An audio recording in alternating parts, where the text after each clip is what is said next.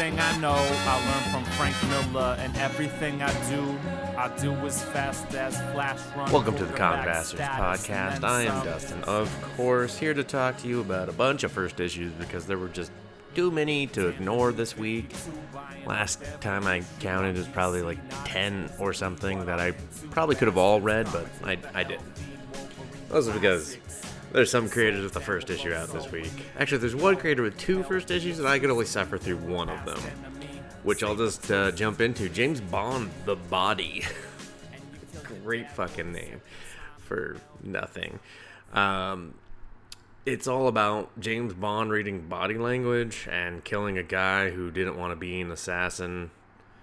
And he's telling this really chatty doctor all about this, and you're just like, cool. So the doctor's a bad guy because you're breaking immense protocol to, like, tell him all this. It's the definition of trying too fucking hard with a James Bond story. It's by Alice Cott, in case anyone was wondering, like, well, who wrote it? And the next issue is called The Brain. I guess they're all going to just be, I don't know, one-shots that are technically tying into each other, but they want to be cute and clever and give them all, body stuff. It's like the body, the brain, the eyes. This is all part of the body. We really fucked up on that first one. Sorry, guys. Just real, our bad. There's really nothing inherently James Bond about it other than Cott's attempt at, like, just that forced action, that intense realistic action. The rest is just too much talking. And the sad part is you don't even really see them, like, James Bond talking to the doctor in the doctor's office. It's mostly just the excessive narration captions over the artwork.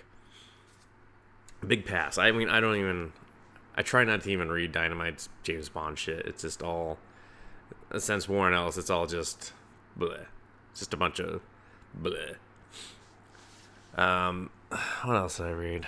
I didn't mean to say an right there. This is actually the second time I'm doing this podcast. Someone busted in and was just like, ding dong, what the fuck, fuck you up, that's what I did.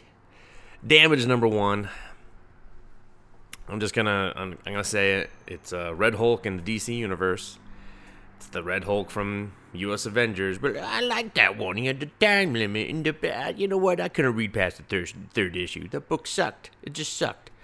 But that's all it is. It's Red Hulk. He's not red. His name's Damage. That's his persona. It's a split personality. They share a body. When the one guy loses control or somewhat, or turns Damage on, then it becomes Damage, and they can yell at each other in their head, which they do. Not much, but they do. I don't hate it. I didn't hate it at all. It's actually, like, it's a great first issue for what it is. It's not reinventing the first issue wheel. It wasn't just like, oh my god, we got an instant classic, guys. But for, like, what a first issue needs to do, especially for a superhero comic book, it did everything. It did it all right. Doesn't mean I was just like, ooh, 5 out of 5. But it is a really good first issue for anyone that's just looking for something fun to read. I like the concept of this being in the DC universe. I think that can be interesting, especially since they're not like, oh, he's the most powerful motherfucker ever, like that shit. And it's Tony Daniel doing the artwork, co-writing with Robert Venditti. It's gonna be all right. Like, I'm not worried. Like, they kind of just get the shit. They get the Red Hulk comparison out of the way in the first issue, and they're like, all right, just wait and see what the fuck else we do. I'm curious to see what the fuck else they do. That's all. That's all I'm saying. The splash pages are great, but they do sacrifice a bit of the story. We're just like, I don't know if I just need someone yelling Damage on, like, 2 different pages. Or I think one's like Damage, and the other one's like out of control. And I was like, yeah, all right, what the fuck? Are we selling beef jerky at the same time? That would be dope. That'd be dope. Just do a commercial page in your comics. There you go. I just gave everyone $1 million idea. You just have one regular panel drawn by the artist where you're just like, Slim Jim, snap into one. And just like, is that in the book? Why do I want a Slim Jim? Why do they advertise in comic books so much? I don't know, but we're getting that good beef jerky from 7-Eleven. This made me want jerky, just not Slim Jims. Anyway, that's It's $1 million idea, or at least a 250 idea. That'll pay for some comic books. All right. Go West, which is from Alterna Comics. I'm not actually sure this one's out this week. I did not see a solid release schedule date thing for it, but I'm just going to talk about it. It's a pretty basic revenge story of the classic, past caught up to the guy loses his family, etc., etc.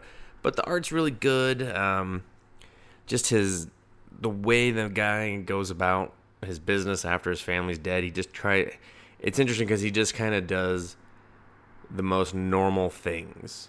And I kind of really actually understood that, because I think when you know your whole world is just about to change and never be the same, just taking that little bit of normalcy for a moment before that change, I believe it. Like, I've been there, not like going down and hunting down people that killed my family, but I understand that and related to that, so I thought that was kind of interesting. That and the action sequences, I mean, this motherfucker just starts popping heads, and then he calls himself the Blade. He's just like, the Blade's back, and I was like, all right, the Blade is back.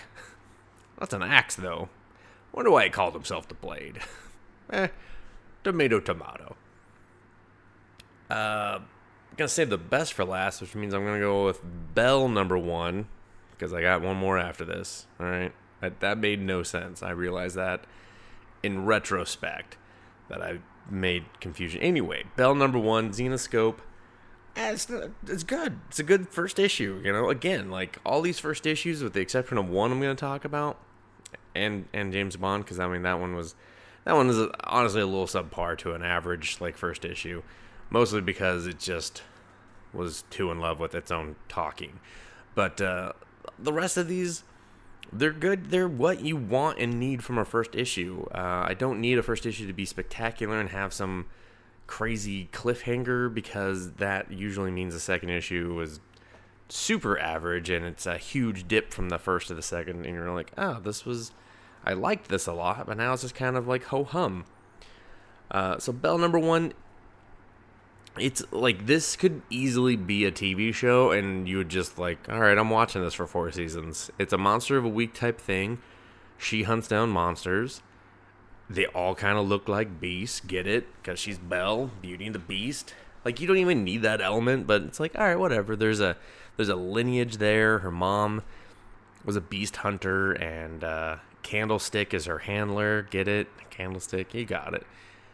She gets a little adopted brother. He takes it hard. I guarantee he's the bad guy. That's just kind of how it goes. I mean, he's going to be the bad guy. Mom doesn't come home one day, passes on to her. So she's got to train and whoop ass and stuff. But it's, the way they did the flashbacks and the origin was not annoying. It was actually really well paced to where I found it interesting just enough, and I wasn't like, all right, just shut up and get back to the fucking present, It was almost like intercutting panels all throughout this sequence of fighting, and it was just like, here's her fighting in the present, and here's her fighting training in the past, and it worked, because it was like, here's a practical application of the training. So the cliffhanger was pretty good. It was kind of predictable. I was just like, I knew that was going to happen, but again, not in like a necessarily a bad way, because I've watched shittier TV shows than this comic book for way longer, so I think I could, enjoy a 20 some odd page comic book doing the same thing, which I did.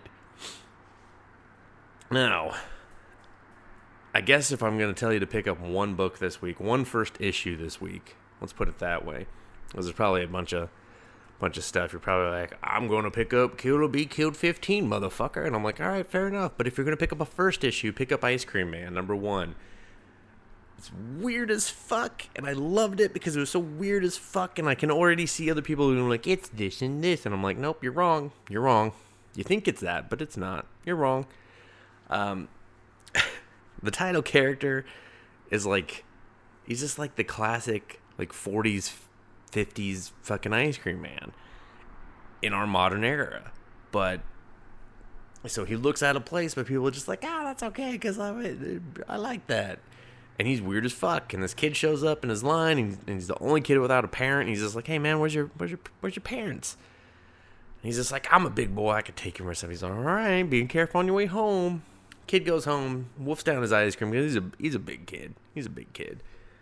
Puts on a clothespin, like an old style one, the one piece one, not the one with the shitty like metal part. Puts that on his nose and goes inside where his parents' corpse are rotting because he doesn't understand he has a killer spider. And I kind of love that he was a dumb fucking kid like that. Like, how do you know your parents aren't dead, dumbass? You think that smells natural? We meet a cop. Her and her partner are sent there. We don't get any backstory on the partner, which I'm like, that does not bode well for you when you're going up against a killer fucking spider. Sure as shit, they're in this house. They find out parents are dead. They're just like, what the fuck? And then the spider bites the partner. The kid runs away with the spider. He's like, no, don't hurt him. He just doesn't like adults. And you're just like, fuck you, kid. You just cost another man his life. She chases after him. They run into the fucking ice cream man. He's in werewolf form, which I forgot to mention.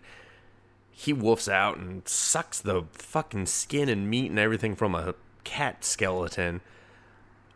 If I have to pick on one aspect, I don't think the skeleton would just stay together on its own the way it was, but it was still kind of funny. I was just like, that lady's got a cat skeleton in her purse. That's fucked up. Some stuff happens. I'm not going to spoil all that for you, but at one point, the woman detective is laying in the grass with this fucking kid who's, he's kind of just out of shape and needs to catch his breath too. And she's like, hey kid, what's your name? And he's just like, my name's Brian. And she's like, fuck you, Brian. Because I love that, because that was real. Because I would tell a fucking kid, if he just cost my partner his life, I'd tell that kid to fuck off too. Even if his parents were still alive, I'd tell that kid to fuck off. So, trust me, strangely enough, that does not actually spoil the comic for you. It probably does. My bad. I don't care. I just really wanted to talk about that part. It resonated with me so much. If you read my written review, I don't spoil it. But if you heard this and know there's a written review, oh well. My bad. I'm sorry. Just pick up the fucking book and read it. You'll have fun. Trust me. I'm butchering the everything about it pretty much. It's my kind of weird. I hope other people like it. Like that guy. I hope he likes it. Because it's either that or he drives into a post and dies. Anyway, check it out. I really enjoyed this book. It's not perfect, but I can't put it over enough to like just get the point across. I do have a manga. I'm kind of counting that as separate because, talking about weekly comic books, and then there's a manga. Children of the Whales. It was actually pretty fucking good. It's like they're using like mind powers and shit, but I don't know. At one point, just the story, it does the classic just manga thing where it establishes this peaceful world and introduces this little element of danger, and you're just like, things are changing in this quaint little world. And then at the end, it's just like, fucking murder, death. It's dystopian. The world is covered in sand. They're on these giant battleships that are like, they've built cities on, and somehow they don't sink in the sand, and so they just kind of float along and shit. And this peaceful society, they're kind of, I guess they've left some sort of sovereignty, and they're just formed their own shit.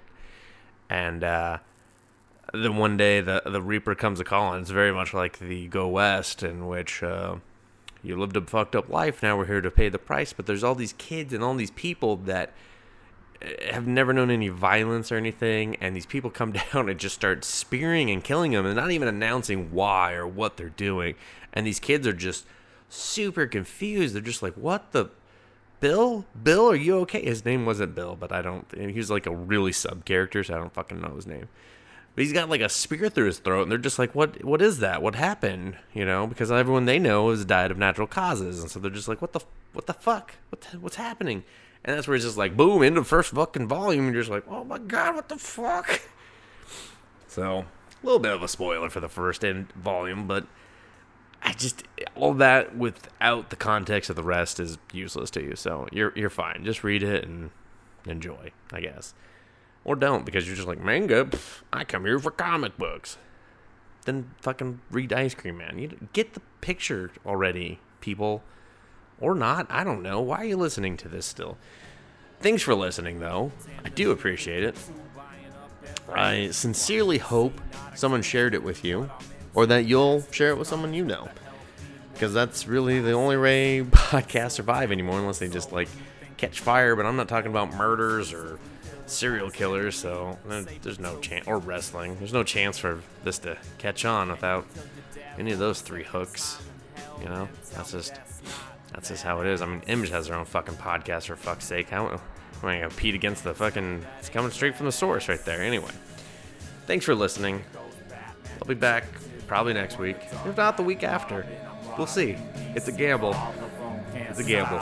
Thanks for listening. My damn mind, like Logan this time, all possessed by the red right hand, fighting X-Man. Storm just chilling, Nemesis laughing, Cyclone mentally prepares for eye blasting. Novels with the graphics, picture strips, see comics need to settle down just a little bit and go back underground. Like for permanent bastards, got it right though.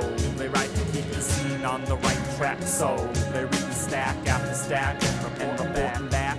Since someone gotta keep these creators in check, man. And the verdict is Jason Aaron, yeah, he's in check. Tony Daniel, yep, in check. If you read a comic, put it back. Plastic sleeve, hard cardboard back. Then in the milk crate black. Filed alphabetically, no, seriously.